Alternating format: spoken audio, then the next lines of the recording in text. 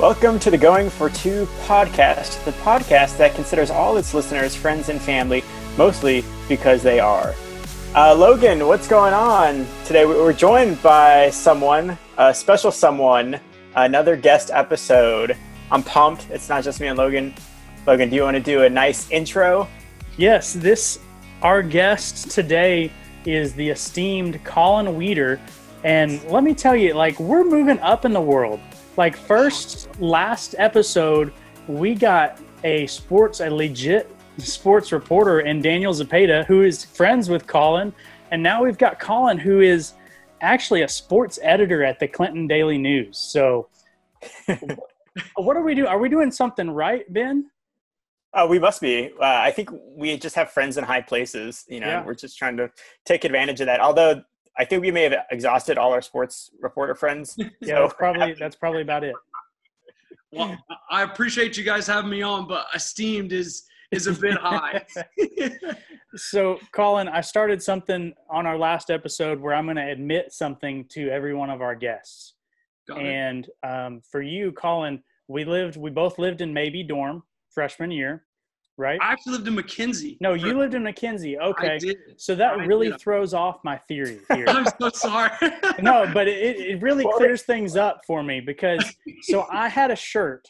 Yeah. And it was the purple Adidas ACU football shirt. Yes. Yeah. And then it went missing. Uh-huh. And then I'm like, Colin's got my shirt. Do you fully believe that was me this whole time? Well, about half and half. I talked myself out of it, man, once I finally got to know you through ACU camps, I was like, I don't think Colin would steal my shirt. He wouldn't do that. 100%. I did not steal that shirt. For anybody listening, I remember because it was the day that they released the logo, and I was such a fanboy. Very much my first year when we moved to Adidas, I was like, oh, we're big time now. So I remember I went to the campus store immediately, and I was like, I think it was that dry fit or whatever that Adidas had, whatever they call it. I don't even know. But I went in and I was like, I gotta have that shirt. And so I promise I bought it. I did not steal it from you. I hope I hope I can reverse the past for past Logan not to think that of me. But Logan, I was wondering I believe you, Colin. I believe you. What made you think it was Colin? Was it the fact that he had the same shirt, or he just looked suspicious? I don't know. It must have been right as I was where's my shirt? And then I must have seen Colin wearing it. I had no real evidence or reason to think that Colin stole my shirt, but I did. That was freshman Logan. I definitely had that exact shirt, and I wore it to games. I probably wore it with him when we were playing intramural football, for all I know, our senior year, which we made a great connection as, by the way. I still think that all the time. I was like, man, Logan could spin the rock. Don't let anyone tell you differently. Logan downplays it all the time, but that man can play some football, and he's got a little bit of swagger to him too. I always knew Logan as kind of a quiet guy. Yeah. And even from camps, he opened up to us a lot, talk. But then we started playing some football. I was like, Logan's got a little bit of an edge in there. There's a little bit of competitive spirit. I like it a whole lot. Dare I say a little bit of Baker Mayfield-esque in him. Oh, gosh. I just did that. Feeling kind of dangerous. Oh, man. I wish you could have picked anybody else to compare me to. But I know. Wow. I did that just for you because I knew of your Texas love and allegiance. Yeah. All right. Well, that's, again, our guests are just providing us with the perfect segues. Let's talk some college football today. Wow. There it is. So, the big question before we can talk any specifics, Colin, what's college football going to look like this season? Oh, gosh. It's hard to even really get a real picture. I've seen so many theories. It's kind of hard to tell because even today I just got told, we cover the little leagues out here during the summer when I'm not covering high school sports.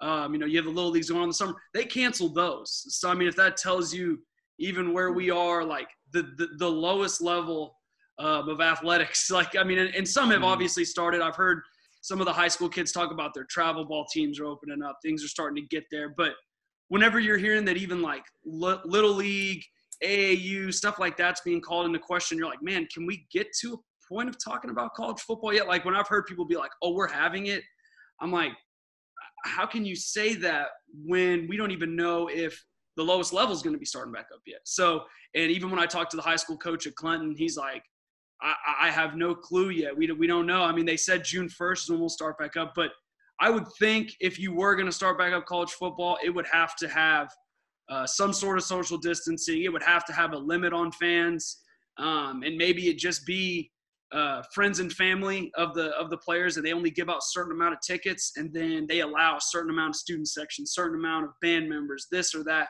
and then they may just have to operate under that for a little bit, and then maybe pump in. I saw somewhere where the NFL's like, we may pump in crowd noise, and I'm like, honestly, as weird as that sounds, I know no player wants to play in a game where there's no noise and you're playing a 7-on-7 atmosphere when it's like it'd be a weird sensation to me playing the Red River rivalry, watching that on TV and being like, okay, they have 20,000 people there, which looks like 10 people when it's in the Cotton Bowl, and there's no noise. Yeah. So I'm like, you'd have to have some sort of noise, I would feel like. But that's what I would think, is they probably have a limited amount of fans unless they want to kick it down the road a little bit. But for me, I'm more on the safe side. So I'm thinking they may need to still enact some social distancing and some other things until then. Interesting. Yeah. Yeah, I was thinking we were speaking to Daniel the other day about reopening, and I was speaking with, I believe, some friends about the NFL reopening, and one of the reasons why I was thinking they may transition and be ready by the time the first regular season game comes around is because of how much money is thrown around in the NFL and how much power the owners have and the teams have.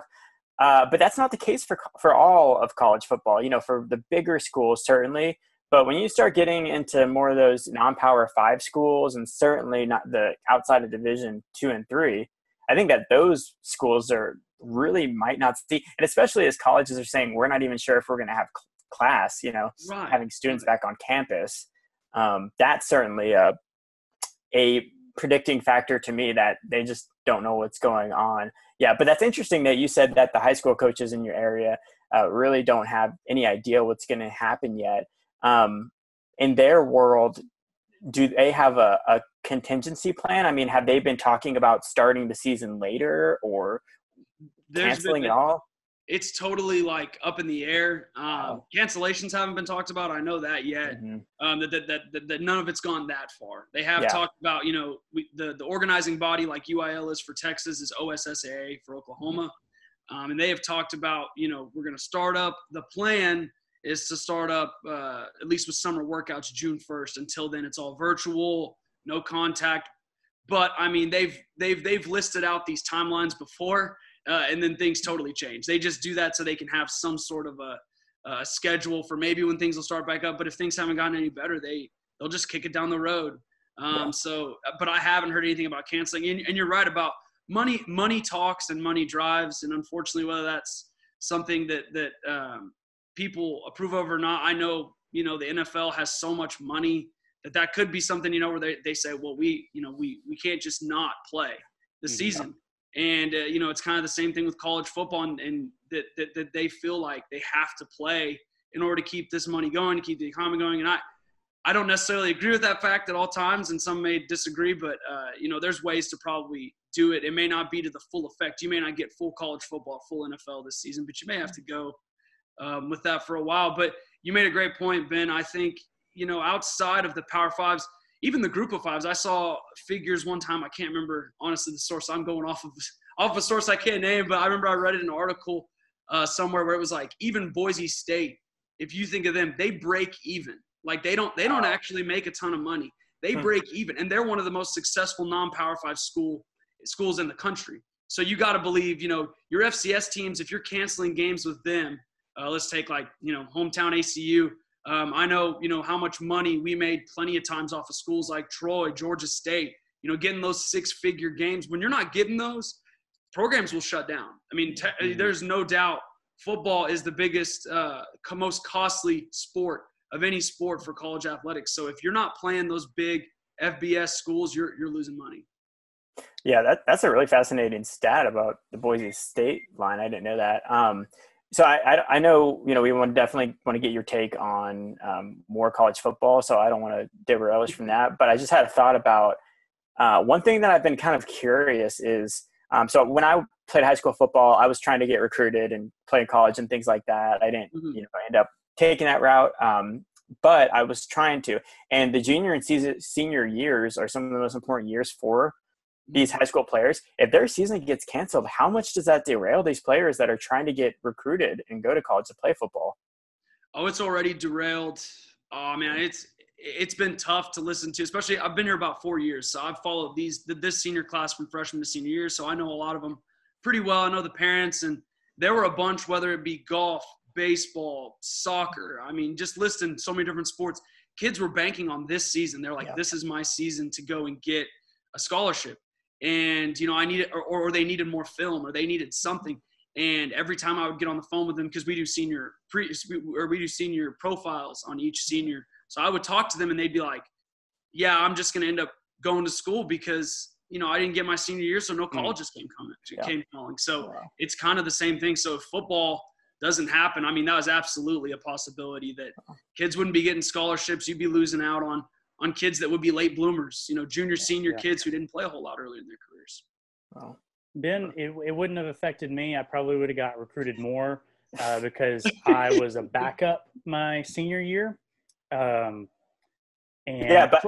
played a lot my junior year on JV. So 26 touchdowns, no big deal. Throw that in there. If you didn't have your senior year, though, I don't think the Trojans would have recruited you to be their intramural quarterback. So that's probably true. It was film on you, I think. That one touchdown I scored against Grand Saline week 1 got me the starting job for the Trojans 3 or 4 years later. Yeah. I love that he knew his JV stats off the top of his head. Yeah. I absolutely love that because he put up great numbers in the flag football league. Don't let him mislead you. He put up good numbers there too. Yeah. Yeah, kind of, you might be onto something, Colin. A lot like Baker Mayfield. I put up some numbers, but I just couldn't get the wins. We did not win a game that season. Not right. Just going right at him. Oh gosh. So, Colin, you cover the Oklahoma schools. You're from Texas, kind of in the heart of the Big 12. Where does the Big 12 currently rank among other conferences when it comes to football? Oh, well, this one is this is probably gonna get me in a lot of trouble with people up in Oklahoma and in Texas because I'm probably about to make them not very happy, but they know that. I've written columns before. I've been like, I've ragged on Oklahoma's defense hundreds of times. But I would probably say for me they rank third. The SEC, especially after this year, which I know people hate hearing those 3 letters repeated after bowl wins, but they had the best season. They've had the most consistent success from not only just the BCS era, but to the college football playoff era. They've had the most success, whether it be Alabama, LSU, Florida had a great run with Tim Tebow. Auburn's had 2 national championship appearances. They had the win with Cam Newton. You go down the line of how many years in a row that conference has just dominated the competition. And they're not just good at the top. They have teams that have continuously won, whether it be their second or third team in both divisions. And then for me, it goes Big Ten. Phenomenal play at the top. Ohio State's always a constant threat, just like Clemson or Alabama. They're that number 3 school, kind of interchangeable at 1, 2, or 3 every single year. And then there's always solid teams like a Penn State, a Wisconsin, now a Minnesota. You mix that in. And the Big 12 this is what's tough, is the Big 12 has quality teams, and they've done well, done well for themselves, and it especially helped that they had some better bowl wins this year to get, with UT beating a Utah team that most people probably didn't see happening. But their problem basically stems from the fact that their best team for the last few years has been OU, and OU hasn't been able to win in the college football playoff. I mean, people always make fun of that league for not having defense, and truly they haven't had great defense at its best team. Now this year, defense got a lot better, improved dramatically. I think it was a middle-of-the-pack defense in all of college football. So, if that continues to rise, that'd be something to watch for the future. If their defense rises up, the sky's the limit for them. They're definitely in there. And then, just to throw a fun one out there for you, the ACC is 4th for me because it's the All Clemson Conference. I think that's what they should just rename it to, because it's Clemson and everybody else is not even a contest. So that was. I just want to throw that out there. I know we're not ranking beyond the Big 12, but that's what Big 12 ranks for me. So you've got Pac-12 bottom of the pack. Yeah. Oh, absolutely. Absolutely. They're horrid. And what's terrible is I've always kind of had a small rooting interest in Oregon. I've always liked them. I'm not gonna lie. It was during the whole, uniform adding and changing idea. I've always, right. and plus whenever they played Auburn, I didn't like Cam Newton at the time. So I was like, oh, I'm going to definitely root for them. So I hate to say that about the Pac-12, but God, they've been so bad for so long. I mean, they are kind of almost laughable at this point to me. But if not for Clemson, then the ACC is like below 2 or 3 group of 5 conferences, right? Like they're that bad. Fair point. Fair. Absolutely. I would absolutely agree with that. Cause the American is, I'm a big supporter of the American. they compete pretty well. And honestly, I'd probably put the AAC over the ACC if you take out Clemson. Just in a joking way, but they've had some good teams. So, I mean, Houston beat Florida State just 4 years ago in the Peach Bowl. So, I mean. Yep. So here's the question that's killing me, Colin. And I'm sure that it's killing you too, because we're on opposite sides of rooting interest of this conundrum. Oh, gosh. Texas produces the most pro talent from their Texas high schools. It was proven out in this draft, and it's been proven out for years. But the premier programs in Texas have been, I mean, not terrible, but subpar. They have not been elite in any form or fashion in Texas A&M or UT. What's going on there, and why can't those premier programs with those histories keep that elite talent in state? I think it's the spread amount of talent. I mean, you look at especially I go to 24/7 Sports a whole lot and look up top recruits, where they're ranking, and I think I just looked at it yesterday and I was like, 3 out of the top 5 you see are going to different schools, and I think that comes from national exposure. Everything that felt.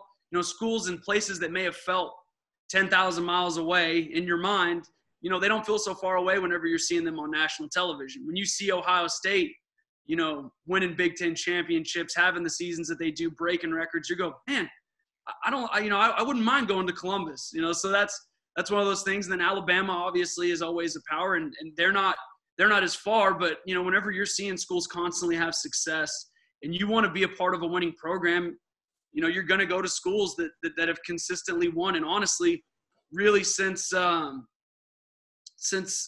would say, the Colt McCoy years, I'm about to go right at you, Logan, I'm sorry, but the Colt McCoy years, Texas hasn't been consistently a winner.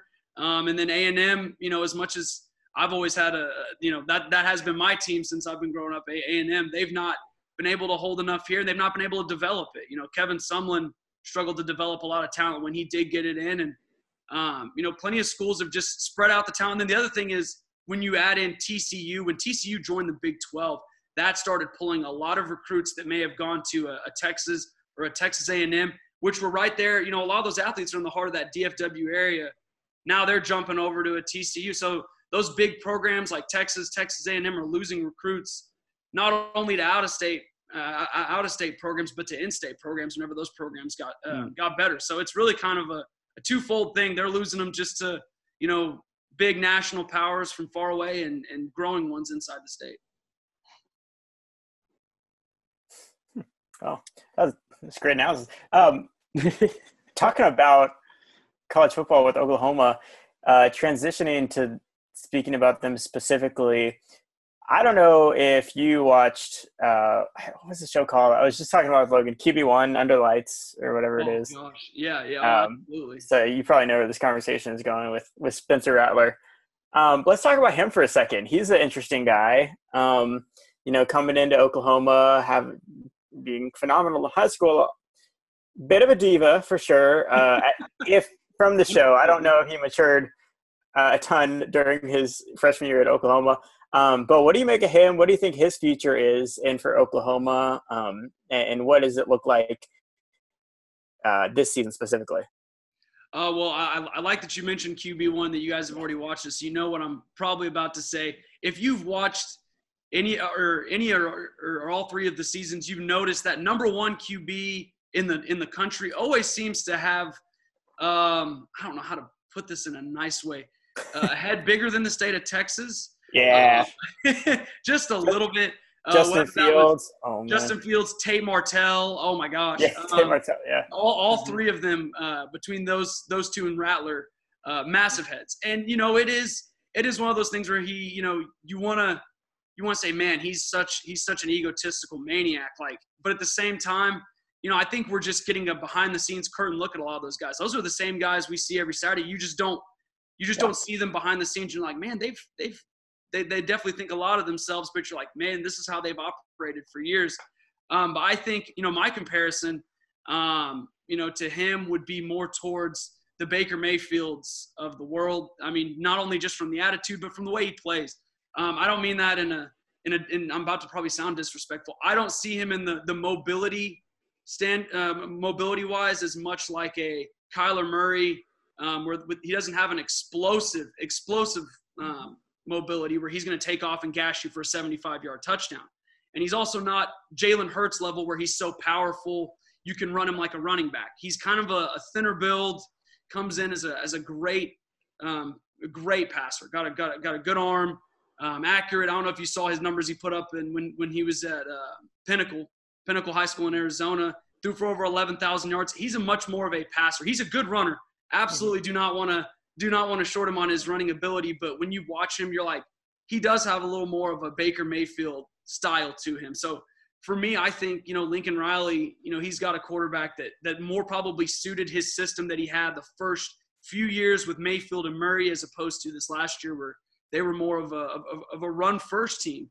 I know they threw the ball a lot, but I know they ran the ball a lot, but they probably like to get back to the way they were before, which was Mayfield and Murray.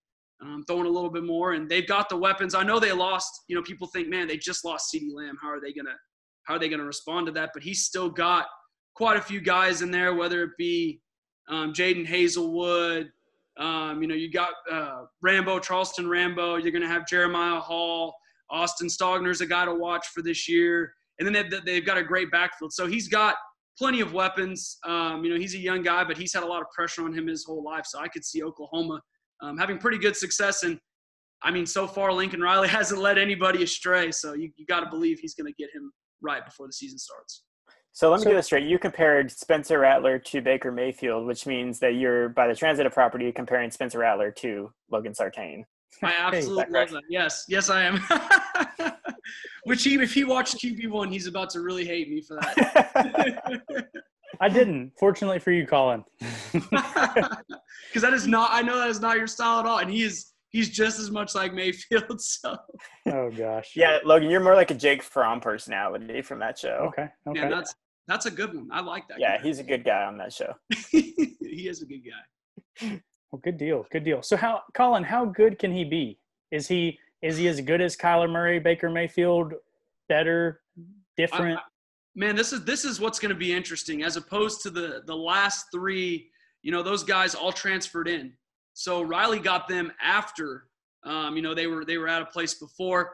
First of all, Mayfield obviously came from a great offensive mind in Kingsbury. Not a successful program maybe at Tech, but he came from a good offensive mind. And the other two kind of had some struggles, obviously, from where they came from. A&M didn't necessarily treat Murray well. They did the quarterback carousel with he and Kyle Allen. So he kind of, came in completely, I wouldn't say ruined, but from where he was at Allen, he had a ridiculous ceiling, and A&M kind of ruined him for a few years. Not that he didn't have the skills that were there. It just, it didn't work out. And then if you go with Hurts, obviously Tua took over the job and he transferred away. So this is the first – we're about to see something that really hasn't happened under Lincoln Riley yet. A quarterback that's going to be groomed from him from day one. They're going to have time to fully learn the system. I know Mayfield did redshirt, so I guess he's going to have kind of the same timetable as Mayfield if he does start this season. But it's the first time where a guy coming right out from high school is going to say, hey, I chose Oklahoma. I chose Lincoln Riley. This is where it's going to be. Not those other guys didn't, because obviously Mayfield would be the first to tell you he didn't get the offers that he wanted. But he's coming into that system day one. So I think his potential is through the roof. What Riley does offensively, he always maximizes his skills as the skills of his quarterbacks. When you watch the first two guys, he knew he had two very talented passers. He maximized their passing potential. I think it was last year when I heard that Hurts was going to be transferring to Oklahoma, I was like, look, if you expect Oklahoma to run the exact same offense, you're crazy. Jalen Hurts is a fantastic runner. He probably, I think he ran like a 4.6, 4.5, 40, but he runs like a running back. I mean, he's a monster. So I was like, they're totally going to run him, but they're going to run him in a way where Riley definitely capitalizes on his legs constantly. And so now they're going to get what they can out of Rattler. And obviously he's a 5-star talent. So the sky's the limit, and we could be hearing about him before too long. So I read this article, or I skimmed this article from Sporting News. They ranked the top 25 quarterbacks in college football this year. So see if you have any reaction to a few of these. Spencer Sanders, Oklahoma State, number 15. Okay. We got Spencer. You want me to wait until the end of the list? You want me to interject while you're going off the numbers? Yeah, let me name a few of these, and then we'll get your opinion on it. Number 13, Spencer Rattler, Oklahoma. Number 12, Kellen Mond, A&M. And we'll skip up a little bit. Some of these. Number 4, Sam Ehlinger, Texas. Got it. And number 2 is – okay, so number 3 is Sam Howell, North Carolina. I thought that was interesting. But 2, Justin Fields. And number 1, Trevor Lawrence. I mean, 1 and 2 probably pretty solid. What are your thoughts about how those others fall in there? Well, Howell had probably one of the best and most underrated freshman seasons in college football history. If you go back and look at his season, it was pretty unbelievable. The numbers he was able to put up and the trust they put in him, for such a young guy. Mac Brown put all his eggs in that basket, and it worked out incredibly well. North Carolina didn't have the best season. I think they finished 7-6, so he kind of flew under the radar. Everyone's like, "Who's this Sam Howell guy?" But he's definitely. I could understand where he probably finished 4th, but he's probably that guy. Was it 3rd or 4th? He was 3rd. 3rd. Yeah, he's 3rd. Ehlinger was 4th. Yeah, him finishing 3rd, I could see that. Ehlinger is another guy. I like to think he's been pretty much hated on. And I don't understand this, And granted, I'm a Texas A&M guy, but I actually really liked Ehlinger. I talked to Todd Dodge. I interviewed Todd Dodge when I was working at a different publication about Ehlinger when he was in high school, and I asked him, I said, where does he rank? You've had some great quarterbacks, the Chase Daniels, the Greg McElroys, his own son, Riley Dodge was a state championship winning quarterback. And he said, he goes, Sam's right up there with him. He absolutely believes, which means he's an NFL quarterback because 2 of the 3 I just named are NFL guys. Mm-hmm. So I've always thought Sam had incredible potential. I think Texas fans are just, and nothing, not for you, but plenty are irrational or just like, if he doesn't win us a Natty or a Big 12, he's worth nothing. And I'm like, look, this guy brought you 2 fantastic postseason wins the last couple of years. And last year, everyone's like, oh, he took a step back. And I'm like, actually, if you look at his season as a whole, he threw the ball a lot better. The problem was their defense was so injured. I mean, they couldn't hold up against a lot of teams. So, people wanted to put and pin a lot of things on Sam. And yeah, he's had some miscues in some big games, but at the same time, I'm like, Sam's a fantastic starting quarterback. I would say 95% of programs would be happy to have him as their starter. Kellen Mond is someone I have watched quite a bit. If you watched A&M football 2 years ago, or I guess it would be 3 years ago this fall, in 2017 when he first started, you would have seen someone totally different from who he is now. What Jimbo Fisher has been able to do is unreal because I think he was completing almost barely over 50% of his passes. He looked like he was lost without a cause at times. I think against UCLA, he threw 3 for 17 through the air in his first game. So you were like, man, I don't know if this guy, is going to be able to last. And he split time with Nick Starkel. So you're like, I don't know if he's going to make it out. But what he's done, becoming one of the more efficient passers in college football, is deserved. He gets a lot of hate too. He's one of those guys that for some reason, again, A&M fans are just as irrational sometimes as UT. And like, if you're not delivering us 10-win seasons or an SEC title, we don't care. But he's a great quarterback. And I think that showed with some pre-draft evaluations listing him, I think, in the top 75. I saw that in a couple places for all of the prospects. And I was like, that's certainly impressive and probably deserved. And if he has a great year, I could definitely see him going day 1, day 2 for sure. So I could see that happening. And then Rattler, like we said, part of that is based on the fact that, he was a 5-star recruit coming out of high school. You pair that with Lincoln Riley, you're going to have fun times and you're going to be putting up a lot of points. So I wouldn't doubt if by, week 5, everyone's already starting a Heisman campaign for him if things go right. So that's perfectly understandable. And Sanders is a tough one. Saw a lot of flashes last year that were really good, and then you saw a lot of flashes that were really, really bad. There were a lot of Oklahoma State fans I talk with up here, and they were all behind him before the year because they couldn't stand Taylor Cornelius. And then as soon as he has one bad game, they all turn their backs on him. And I'm just like, look, he's going to go through some struggles. He's a young guy. He also ended up losing Tylan Wallace for the year. So, I mean, it's you lose your number one target. That causes him to, have some confidence and chemistry issues with some other guys. He's going to be fine, I think, as long as he comes back this year healthy, and ready to go. He took a lot of hits last year. And so I think if he's healthy, he'll be one of the best quarterbacks in the Big 12, because anytime you have Chuba Hubbard with you and anytime he pulls the ball, he's a fantastic runner. So if he pulls the ball and manages to get some open room, he can bust one just like Chuba can. Blah. So I think it could be a fun year in the Big 12 if things roll right for them. Yeah. So I'll be excited to follow up with you kind of maybe mid-season or early on in the season and really talk more in depth about the QBs that we talked about on this list and dive in once we've seen a little more. But let's take a step back. And, Oklahoma has dominated the Big 12. Like you said, they've been the only team from the Big 12 to make it to the playoff. Right. I'll argue TCU should have one year. The year that they crushed Ole Miss in their bowl game. But so Texas has had, disappointing seasons, regular seasons, and then unexpected wins in the postseason. Yeah. And it's just a mixed bag. Like, Baylor's got a new head coach. TCU, they were all right last year. Is there anyone that's going to challenge Oklahoma this season, or is Oklahoma going to continue to dominate the Big 12? You want to say somebody else can definitely challenge them.